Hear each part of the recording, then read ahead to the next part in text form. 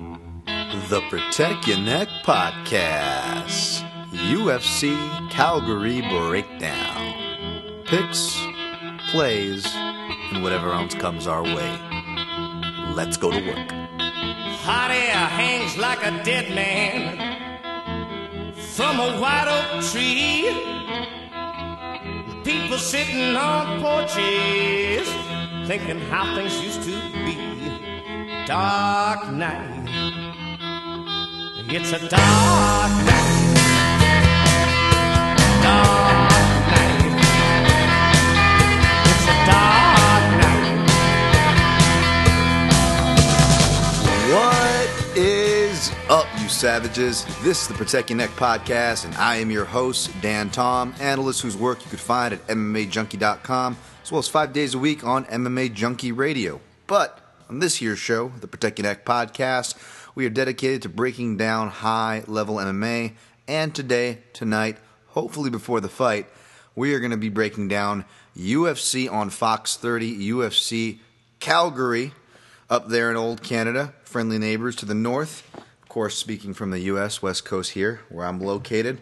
And as usual, we are going to go from bottom to top. This will be an expedited version. Dan, you say that all the time. I mean it this time, because Dan Tom's got to get to work. I got an alarm set. May not have time to edit this. May not get it out to you as promised by morning, but I promise you it is being recorded right now, early morning. Just may not being able to get it out before I have to get out to the door and get to me other duties. So it may just have to do an upload from the studio later on in the day. But either way, you'll be getting it pretty much about roughly 24 hours before the card. Just a quick shout. Just want to give a quick shout to the fine people over at MMA Today, all of them. There's some quality cast there, but in particular, just did a podcast over with Johnny Mack, John Franklin. Wanted to thank him for having me on. I'll let him release the details there over for you. It's not really anything official yet, but something that he's going to be doing. And thank you for having me on, sir. Just want to give you a shout here on the Protect Your Neck podcast. But yeah, wow, just like that, we are going to get to it. My main card article should be dropping any time now. Again, this is being recorded Friday morning, 27th of July. So I'll have all my official picks and all that. But as far as my plays, I'm not quite locked in on what's going to be on the article. Same with the fantasy. But I got a good idea. I got my analysis, so you guys will be getting my full thoughts on that as per usual. But as far as stuff I'm tied to, don't have the finalizations. But you guys will have all my thoughts by the end of this thing, so don't you worry. All right, starting from the bottom on Fight Pass. Only 5 they're stacking over on Fight Pass, are they? Yep. Yeah, Devin Powell versus Alvaro Herrera. Yeah, this is, no offense to these guys, this is just filler. You know, the crazy oversaturated schedule, and you got to fill things in and fill spots in. And this, I don't want to complain. This is actually a pretty fun card. A lot of competitive matchups. And this is a competitive fight too, but definitely probably its place is appropriate on the bottom, I guess you could say. Alvaro Herrera, Mexican dude, really freakishly big. I wasn't sure how he was even going to get down to 155 against Rinaldi, and he didn't look great doing it, and we didn't really get to see how he held up, because it was over fairly fast. He held on that guillotine too long, got OSP'd, Von Flute, I should say. And the thing is, we haven't seen. I don't see anything in his social media indicating that he's been training in the States to shore up his wrestling or scrambling abilities that he may likely be in with a guy like Devin Powell, who doesn't have great wrestling, but he's scrappy, scrambly, and that's only going to get better training over at Lausanne MMA, the cross-training that Devin Powell is doing in the New England area. Unfortunately, he's probably more known for, I believe, the ball incident, but yeah, he has 2 losses, 1 split, 1 UNAM to, I believe, Jakar Close. I don't have it in front of me in my notes, but of course, as usual, right? Yeah, good job, Dan. And Daryl Horcher is Khabib Sid. And yeah, I mean, he showed he can take an ass kicking, right? So I guess that's why I'm picking him here. And I feel like he can get past that storm, even though Alvaro really does have some nice hooks and punches when you can put them together. Granted, you have to, kind of watch him outside the UFC regional scene to see him doing his best work, because it isn't fared too well in the UFC or at this level. Not much to say there. That one will probably be on the avoid list for that reason. This next one, not so much. I'm eyeing possibly. I don't think it'll be anything official, but for my own personal thing, just because it's one of my few official dog picks here, so we'll see on a play. But definitely, possibly, even if you want to go contrarian for like a DraftKings, even though females aren't going to score too much. But again, if you're trying to look for dogs, which again maybe not, might not have to go contrarian. There's actually, for my liking, there's much more dogs as far as fantasy goes than favorites. I think trying to decipher the favorites might actually be harder for a card like this. But anyways, Randa Marcos plus 115 and Nina Ansaroff minus 135. I can see the line being the way it is, but I got Randa here. It's hard. Also, admittedly, hard for me to get a read on Nina. She has a deceptive sample size, which in her defense, that's also when those losses came about. As far as knee injuries, layoffs, and stuff like that. And you don't want to take anything away from her opponents. But at the same time, without taking anything away, with leaving the door open for that possible excuse, pressure and grappling pressure from not all that high of a level did give her trouble. And that's on paper the route you probably want to take against a girl like Ansaroff, who's tough, does the sparring rounds with Nunes, and comes from a Taekwondo base, and is improved at range. She showed even in the Angela Hill fight, which was a competitive fight, or I say maybe more competitive than the unanimous decision would lead on, but a fun fight for those two. But different fighter here, all respect to Angela Hill, of course, but a much different fighter in Randa Marcos, who I think got a bad gig or big perception. I don't know if it's from the reality show. I don't follow that, but the drama. She just didn't seem like a well-liked individual from fans or her fellow fighters, kind of a thing. She also was camp jumping, which also comes from the inconsistent fights and losses. And then some of those losses, you could argue that she may have won. There's some close split decisions there. So, but what we do know is she really has made marked improvements on her boxing and her wrestling, which is her base.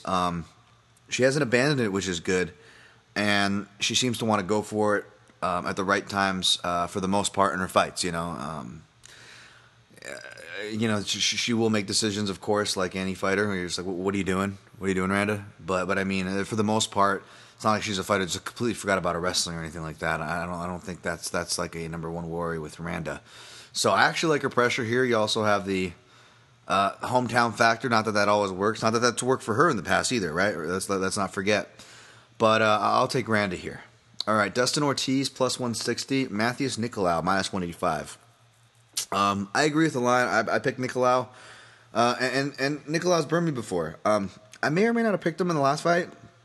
I think I might have. I definitely didn't play against him, but I might have. I'm just saying I might have picked Smolka to be contrarian. Man, not really be contrarian. I'm one of those few people who've actually backed Smolka as far as his potential, but obviously he has his clear demons and problems that plagued his career. Right, we all know that, and what kind of the way he went.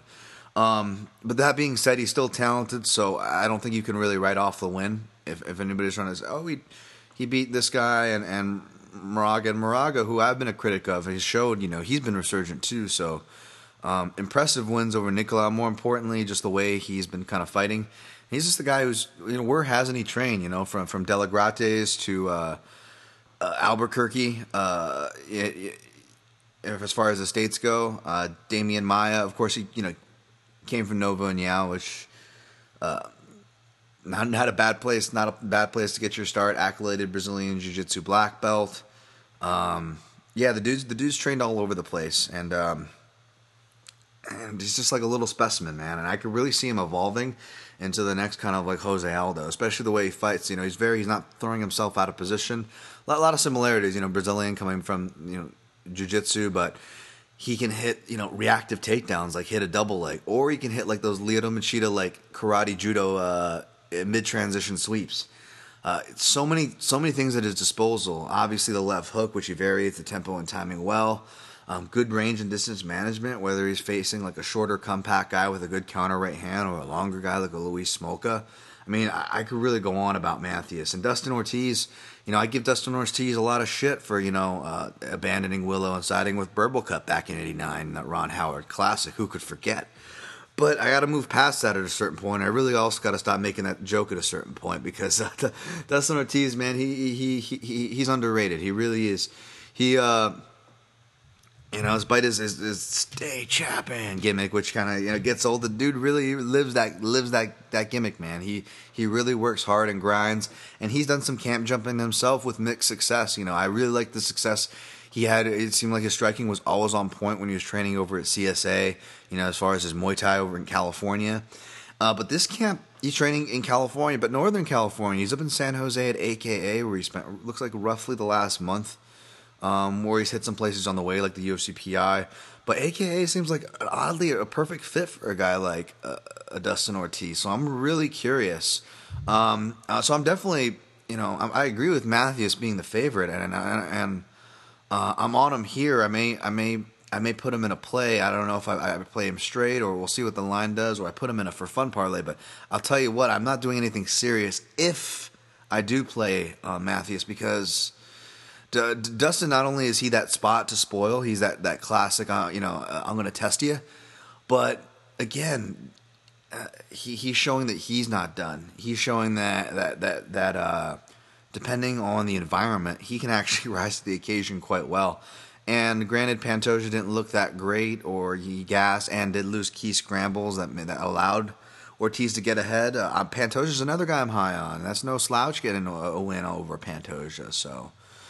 So yeah, I'm taking my foot off the gas on this one more and more as I talk about it even now. But yeah, that's my take on that one. All right, Alexis Davis plus 130. Caitlin Chookagian, Chookagian minus 150. Chooks have done me well. Chooks has burned me. She's fighting at the division she should be, whereas Alexis Davis, she could be fighting at that division, but it surprised me, to be honest, to see that name on the docket, seeing her first drop down. And she looks like she's doing it the right way. She's been doing her meal prep. She looks healthy.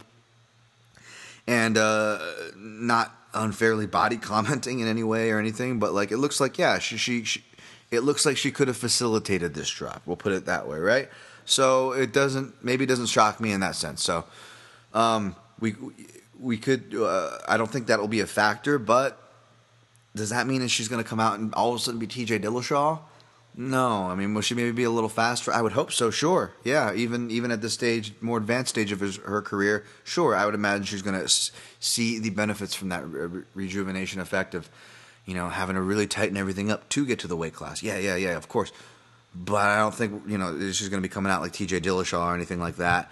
I think that the plotting style of Davis is still going to be there. And I don't know how that's going to do against a stick and move volume style Chookagian. Again, if you're durable, you can stick and move, and fight off the ground decently. You can go pretty far in this division. These high volume durable fighters, and that's Chookagian. Excuse me. And again, I don't have my notes in front of me, but I believe she's like a brown belt in Brazilian Jiu-Jitsu. She's no slouch. As far as the wrestling goes, she's training with good transitional people like Frank Yeager and all those guys over there up at Nick Catone MMA. She's getting really good male training partners in a small focus group. So I really like that. I like her ceiling. Do I see her being champion? No. I mean, I don't want to shut the door or anything, but I'm just saying, I'm not, mild my accolades that I'm giving her here, but yeah, I'm pretty high on her, at least in this matchup. So, I don't think it'll make anything that's confident enough to make a betting article, but yeah, I could see a play on minus 150, or especially if it gets lower, or looking to play this somehow. We'll also see what the over looks like. I'm sure it's going to be juice to the gills when it comes out. All right, Ross Pearson plus 165, McDessie minus 190. I was actually leaning toward Pearson on this initially, and that might not surprise you. Again, Pearson's one of those guys who public opinion is traditionally low. I'm maybe my hipster contrarianness. I've been one guy to back Pearson. Does that mean I'm picking him most of the times? Actually, no, I'm probably picking against him most of the times. But as far as, there's a lot to like. There's a lot of things you can defend on him on a lot of those losses and this and that. I still think he's got a lot of fight on him. I think it's just the problem is he just never really evolved. It's the same guy. It's the same reads. So when you got a guy like Dan Hooker, who I think has surprised a lot of people, right? That's another, in hindsight, more respectable loss. But especially you got a guy like Dan Hooker who is smart and actually, watched footage. Yeah, he was going to pick up the reads and knew the knee was going to be there.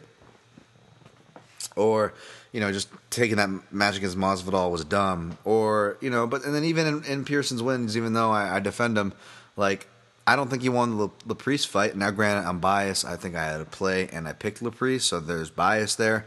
I get that it could be a close fight depending on how you look at it. But yeah, I get all the narratives as far as like why Pearson should be done. But as I looked at it, and on the other side of it, I've also been someone who, man, I love shout out to Jordan Killian, who I gotta get back on here soon. But he's a big McDessie fan, and me and Jordan are like so on point on so many things. And not that I'm a McDessie hater, but I've just never been like impressed by McDessie. He's just one of those guys like he hit that like spinning back fist on Kyle Watson, I think back in the day at like UFC 150 something, I don't know, in Canada, and I was like, or 120 even. Wow, probably going back to then. And I was like, oh my god, yeah, this guy comes from a traditional martial arts base. Fuck yeah, let's see what's up. And then he just kind of was like, decision, as Teddy KGB, he said he was hanging around, one of those guys, right? And so it's not as hating on him, it's kind of getting on my nerves, and I think that would maybe cause me to underlook him.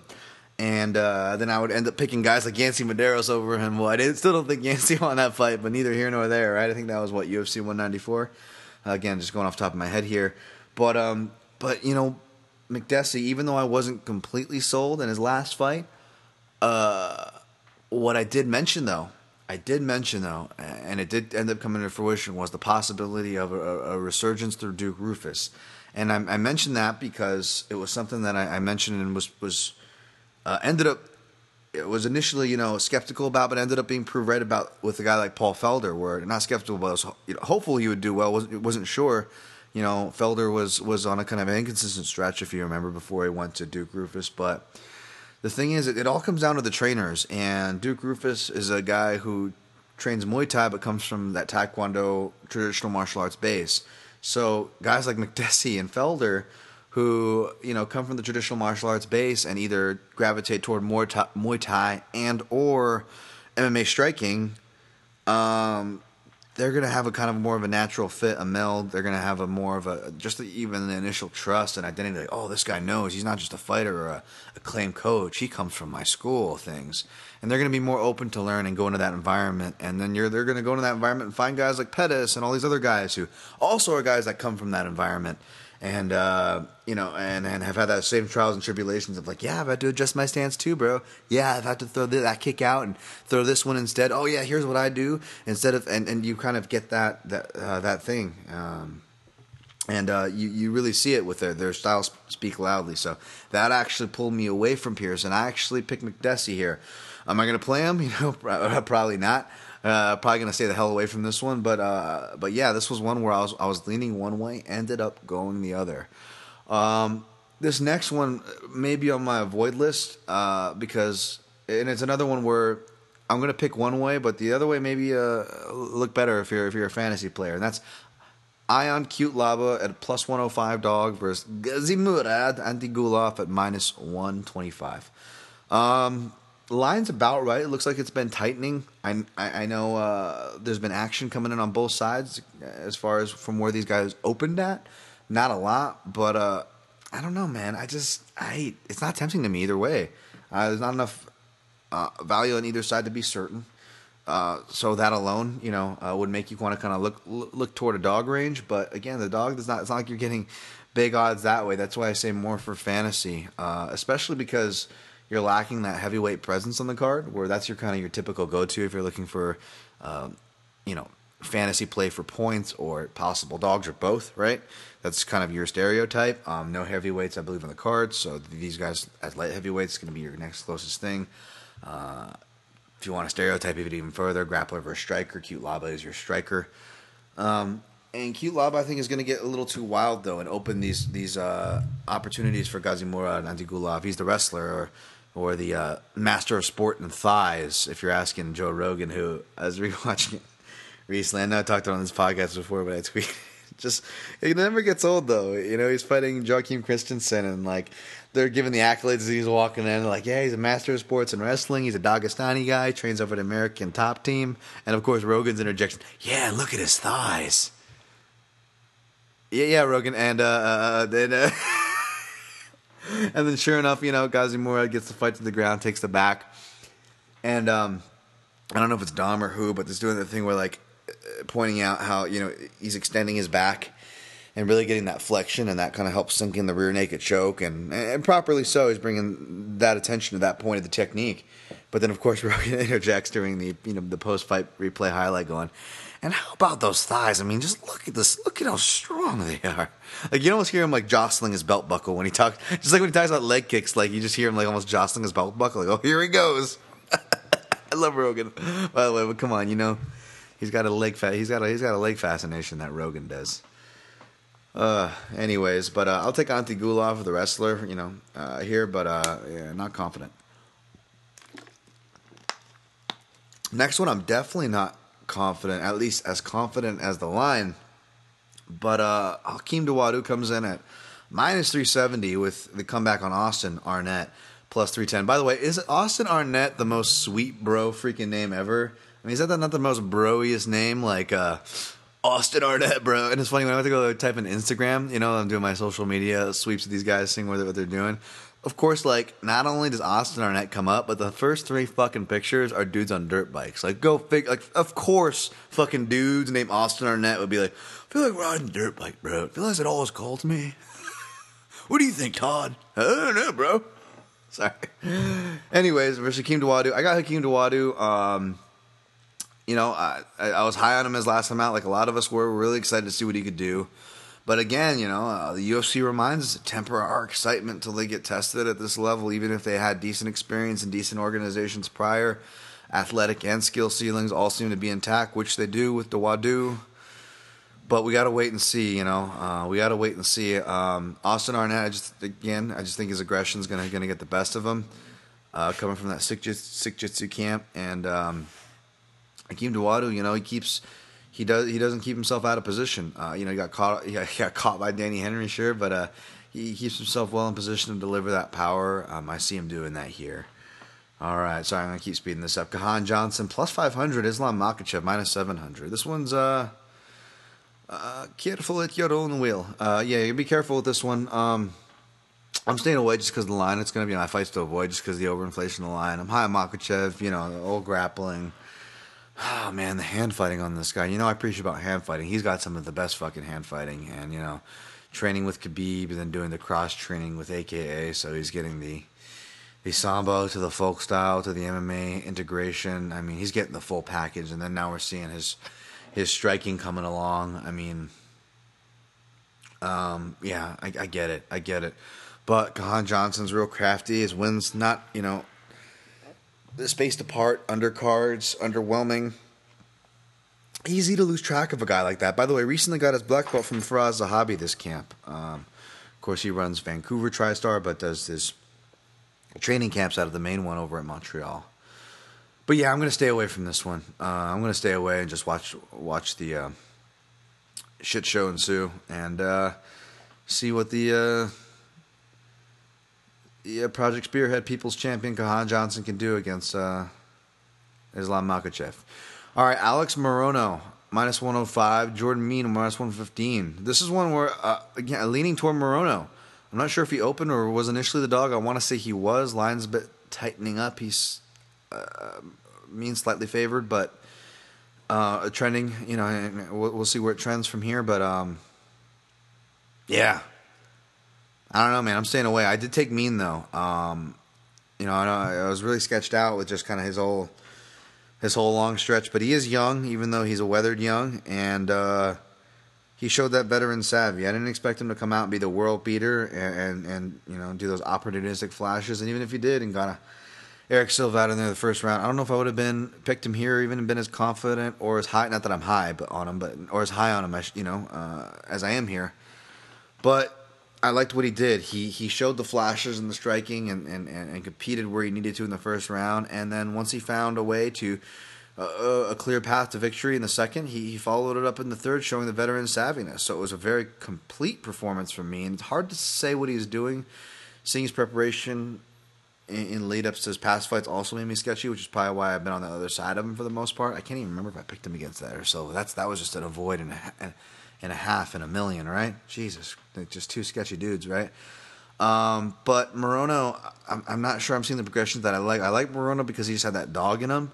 I think I picked him against Noak and as a dog, and he just did me well and really tried to ride with him for a minute there, but hit and miss with him, riding with him, but just not seeing the progressions. And granted, Nakamura is a southpaw and different style fighter, but after watching that fight and seeing just him being able to still get his aggression and volume off, but he just wasn't being effective with it. Whereas like seeing just a veteran being able to pick his shots, and I could totally see Mean doing it, who isn't afraid to shift off to southpaw. Because he just works so well. Mean does off his left hand, no matter the stance he's working from.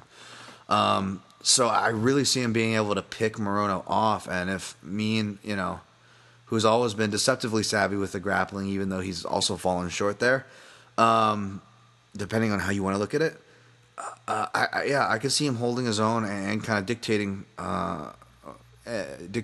holding his own when it does go to grappling exchanges. So I'll take Mean here. He's at home. That'll help for his comfort as well.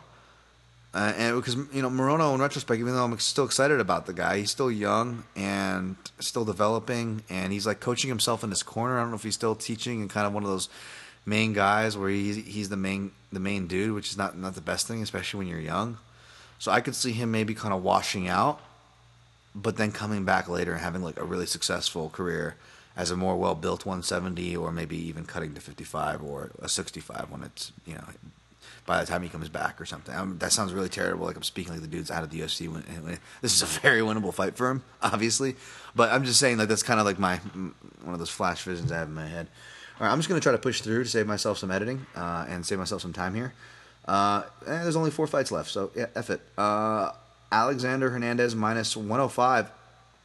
Olivier Aubin-Mercier minus 115. It really surprised me, despite my official pick. My official pick surprises me, but despite my official pick, the line surprises me. There was no way I was expecting even Alex Hernandez to be within sniffing distance of a 1 to 2 to 1 underdog. I figured he'd be at least a 2 to 1 underdog and upwards, as he should be with the sample size that he's provided. But no, we now find it at a near pick'em, with Aubin-Mercier only slightly favored. So for that alone, if you are on OAM, I do not blame you.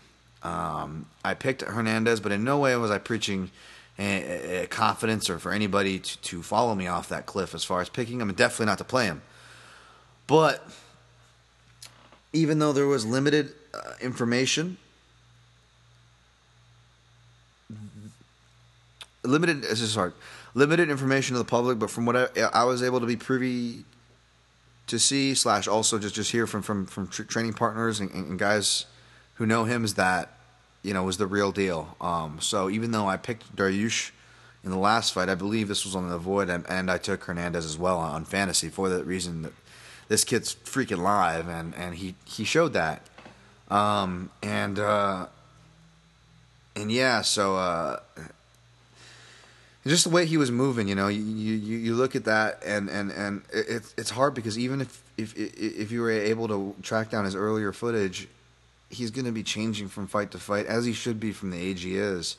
And just seeing a guy kind of that athletic and muscle with that spring, but then still having the lightness and fleet of foot and taking the angles and doing just really subtle things well. And then just going through, and kind of stalking him through his videos, through his Instagram, just kind of watching the way he moves and the control that he has over his body. It's really impressive. Now, some of it might look like woo-woo Conor McGregor impression bullshit, and I get that. But it's really impressive when you're just judging for what that means. Does that mean he's going to be a good fighter? No. No.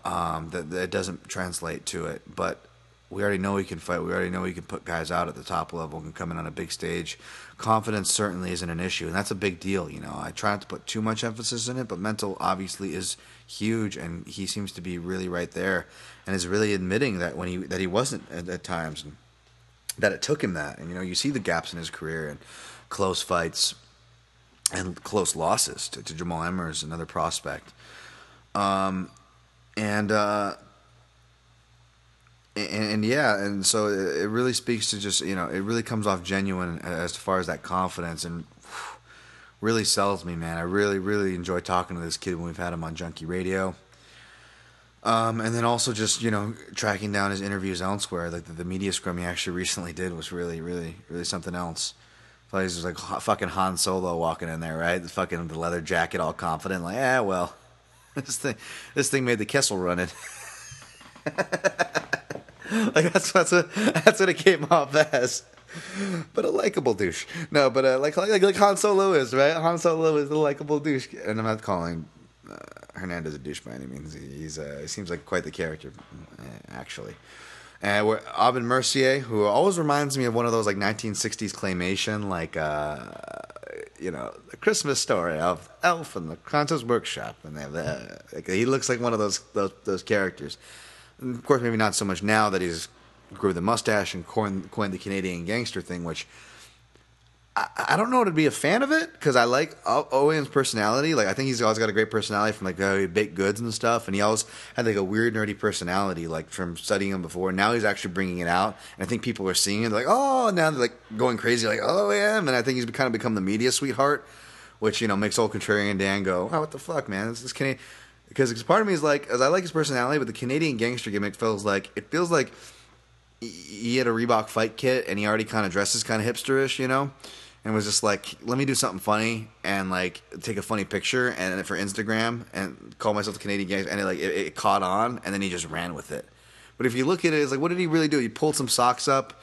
He had some kind of colorful shoes, which really, if you look at like they were probably the stock shoes I think they give out to the Reebok, and you look at the style of shoes these days, loud shoes are in, so those weren't really that loud. Same with the sunglasses that he put on, loud sunglasses are in, so his sunglasses really weren't that loud. So essentially, you just got a guy with a mustache and a fanny pack who decided to take his fanny pack, string it across. It was just like a very makeshift, on the spot. Like, I don't know. I feel like he's getting a lot of mileage out of that. So I'm not trying to be a hater. I'm just saying he's getting a lot of mileage out of that. Anyways, good on him.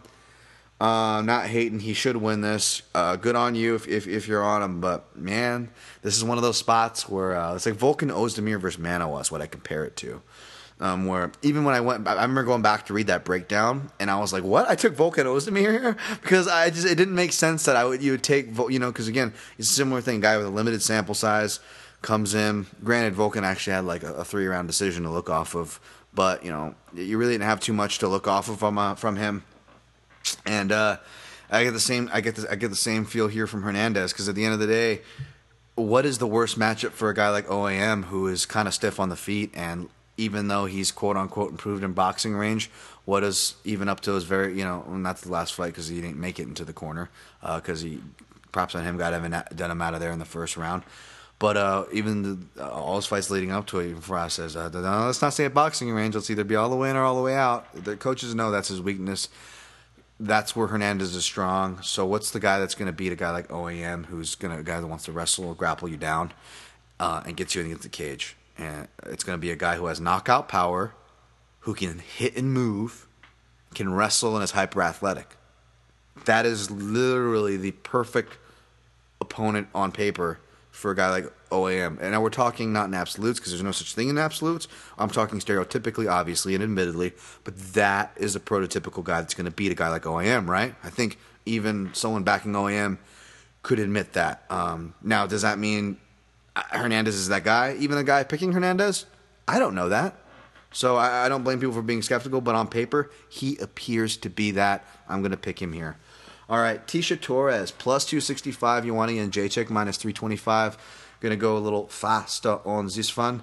The main, again, these ones I also explain more in detail in the main card. You can, of course, find, as per usual, on MMAJunkie.com. I think this is a tough matchup for Torres. Not as tough on paper as Andrade, because I don't think Jacek's going to feel the need to change up and show off any offensive wrestling games she may, or may not have been working on behind the scenes.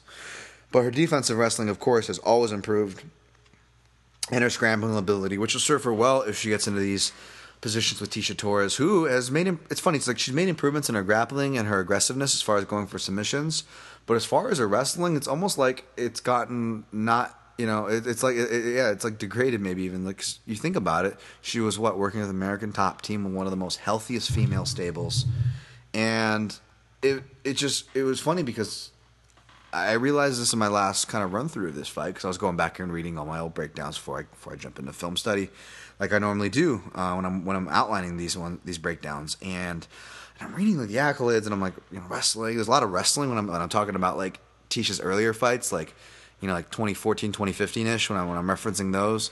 And then you start going through the years, and it's like less wrestling talk. I'm like, why? And then I start going to the footage, and I'm like, oh yeah, she kind of gets away from that when she needs to. Maybe like the Angela Hill fight's the last fight where she really kind of used it a lot. And I don't know if it's going to be enough. Jędrzejczyk shows she can be taken down. I mean, even up in her last fight, Rose Namajunas, who, granted, underrated in that area, being able to change up her takedowns the last couple fights from the Waterson to her Jędrzejczyk fight. At least the second fight. The first fight didn't last too long. But, as far as changing the level there. But Jędrzejczyk gets up so well. She uses that single leg, gets up. And she's one of the few girls that can match Torres' volume, both going forward and backward at the end of the day. So she's the pick here. It's funny, the over is like juiced minus 390, way over the price for Jędrzejczyk. So I don't hate you for Jędrzejczyk as a parlay piece. I could see it there for me as well. It's one of those things where Torres is going to be outgunned unless, she gets like a mentally weak or crushed Jędrzejczyk, then it's not going to happen. And we would have gotten that Jędrzejczyk last time. Obviously, you can argue that we didn't get the best Jędrzejczyk, not taking it away from Rose, but or whatever. She didn't perform at her best. Yada. Sure. Obviously, yeah, her performance, a lot of holes in it. Sure, but I don't think it was she came back and she was a shell of herself, because that was the spot where she was going to look really bad. And she didn't look terrible, even if you wanted to be hard on her last performance. All right, Jeremy Stephens, minus 120 now? What the fuck? Jose Aldo plus 100? I picked Jeremy Stephens, and even I'm surprised that he shifted. Jeremy Stephens was going to be an underdog play all day, but of course, since I can't do my betting article till later in the week, this is kind of a prime example where I can look great, release my breakdown early in the week, but then slowly but surely, of course, there's a lot of people steadfast holding to Aldo, especially with the odds swing, and I don't blame you. Using the word that old Joey Odessa, shout out to MMA Odds, hates value. I get why he hates that word. Hey, Benjamin. I get why he hates that word. But the screams value when you see Jose Aldo as dog money. I get it. But then you're also seeing the public opinion sway, which surprises me, man. And again, I'm somebody out there in the public picking Stephens. And it's not just like a complete fade on Aldo, even though Aldo, has been, you'd say he has been looking to slow down. Then USADA, getting stopped and taking more and more damage, especially from left hands. It was like the left hook in the Mendez fight, then the left hand that ices him in McGregor, so forth. The shots that Edgar was landing in his fight, for what that's worth. And then, of course, yes, Max Holloway, which is more just that building. Versus Aldo, who takes breaks off. Now, Jeremy is not a builder in the sense of Holloway, but he is a fucking freight train in the sense that he stops for no one or nothing unless you hit him with that perfect check hook, which, even though Aldo's counter right hand is one of his best shots, and obviously, hence counter right hand, his best counter shot, I think his check hook, his left hook's going to be live as shit in this fight, Jose Aldo. If you're a Jose Aldo supporter, look for that. His leg kick should have play against Stephens, who, even though Stephens has been making waves with his leg kicks, his lower calf kicks, Stephens doesn't have great leg kick defense. But, he's coming in here saying he's welcome in the leg kick battle. But the problem is, Aldo doesn't throw leg kicks that much. A lot of it was wrestling threats, and a lot of it was just energy and worried about him breaking his foot. And all these things have really led to him not throwing them sparingly. You listen to Aldo's coaches and corners are telling him to only throw them, sparingly at the end of rounds or toward the end of fights, if at all. So, yeah, man. I think it's going to be one of those fights where Aldo is just outpointing him until Stephens, like I say in my breakdown, just has a resurgent knockout in round 3. And, one of the lines I'm proud of the most, which came up in a conversation, I think it was with Lance Fishel and Wesley Colvin on Twitter there. We were talking after our Stephens' last fight with MMA. I said, dude, this guy's like the junkyard dog who finally found out how to work his own chain. And I think Wes said, I like that. And I said, me too. I'm going to use that for my next breakdown. So there it is. Partial credit to those guys there. MMA analysis dudes. But yeah, that is Jeremy Stephens, all right? I mean, whether or not you think he can win this, he is the fucking junkyard dog who found how to work his own chain, because it makes no sense. He's been fighting longer than Aldo as far as more fights, more miles, and all that shit goes. I mean, it doesn't make sense that he's fighting to his best right now. That is my dog in the background, in case you haven't picked up that noise. So I'll take Stephens here by knockout. And I'm sure he'll probably end up on my DraftKings as well. All right, main event time. Eddie Alvarez, plus 145. Dustin Poirier, plus 165. Dude, this is, again, I abuse this analogy, especially with their last two fights with Justin Gaethje, but that love triangle these guys have, it all fits the same thing. I mean, there's essentially, every time these guys fight each other, there's essentially two drivers getting in a car for a high-speed chase. And we're going to see whose tires fall off first. That's pretty much it. That's pretty much it. Man, I love Alvarez, and you wouldn't know it because I feel like I'm picking against him all the time lately. I picked against him almost every time, it feels like. I picked Gaethje, I picked Poirier against him the first time, and I'm picking Poirier against him here. I just think, he's traditionally done well against southpaws throughout his career. I think he's 7-2-1, 2-0 in rematches, done good in rematches. He's got these trends for him, but the southpaws who he's you gotta go outside, bud. Sorry, I got my dog out. Where go? Go. The trends that he shows against southpaws recently from McGregor to Poirier were just kind of troubling. And I think those right hand leads and the way he darts in the pocket, even though he'll kind of move away from that southpaw power side, he's got good outside foot awareness. He just seems to be available for those pull counters and those inside angle counters, man. And Poirier, he's shown that he's grown past that guy that McGregor had pegged so well. McGregor really brought to light on that lead up that Poirier, it wasn't just trash talk. It was really smart of McGregor. Poirier gets emotional. You had to pick on those emotions. And that old Louisianan slugger, right? You could just awaken that in Poirier. But Poirier's shown discipline, man. He's faced a lot of adversity in his fights, a lot of trash talk, and just so much stuff. And he's kept his cool in these wars, man. Has been able to pull it out. These 3rd, 4th round stoppages, and I've just been super impressed. I think it's his time. Unfortunately, the winner of this probably won't get what they want. And which makes me want to root for Alvarez more because he's fighting out his contract and he's the underdog. And I love underdog. Dan Tom loves underdogs. I've always been a big fan of Eddie Alvarez. I hold him right up there with BJ Penn for most accomplished lightweights. I, of course, hold BJ Penn a little higher because he's more of a guy who just was kind of more of the pioneer and more of a door opener. But as far as accomplishments and just you look at the fucking highlight reel and the fact that he's still competitive, how do you not give Eddie Alvarez his fucking due? I mean, the dude's amazing. So I could totally see him dogging it out, and I'll be cheering if he does. Believe me, it doesn't matter about the pick here. So I don't blame you for picking either side on DraftKings. There's some valuable points to be had and valuable takes and angles to be had either way from there. Not so much in the betting because it's such a tight fight and such an appropriately tighter line. I don't want to say it's a tight line because it really, I guess, isn't compared to a lot of the lines on this card. But yeah, I like Alvarez. I like Poirier here, and I'll be part of my heart will always be rooting for edgy Alvarez. So yeah, that's about it. Sorry I didn't have any hard plays to give you guys, but as far as those are my official picks, which should be up now on MMA Junkie, and that's my analysis for all the matchups as we touched on the odds here. We'll have more stuff coming for you. More good news with this Top 5 podcast. Going to be doing once a month, like I stated. And I'll give you more news on those fronts as they come in. But yeah, positive news ahead, my friends. Good things to come. Thank you guys for listening. Thank you guys as usual.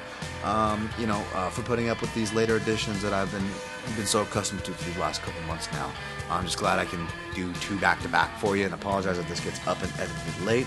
Good luck on your picks and plays this weekend. And until next time, protect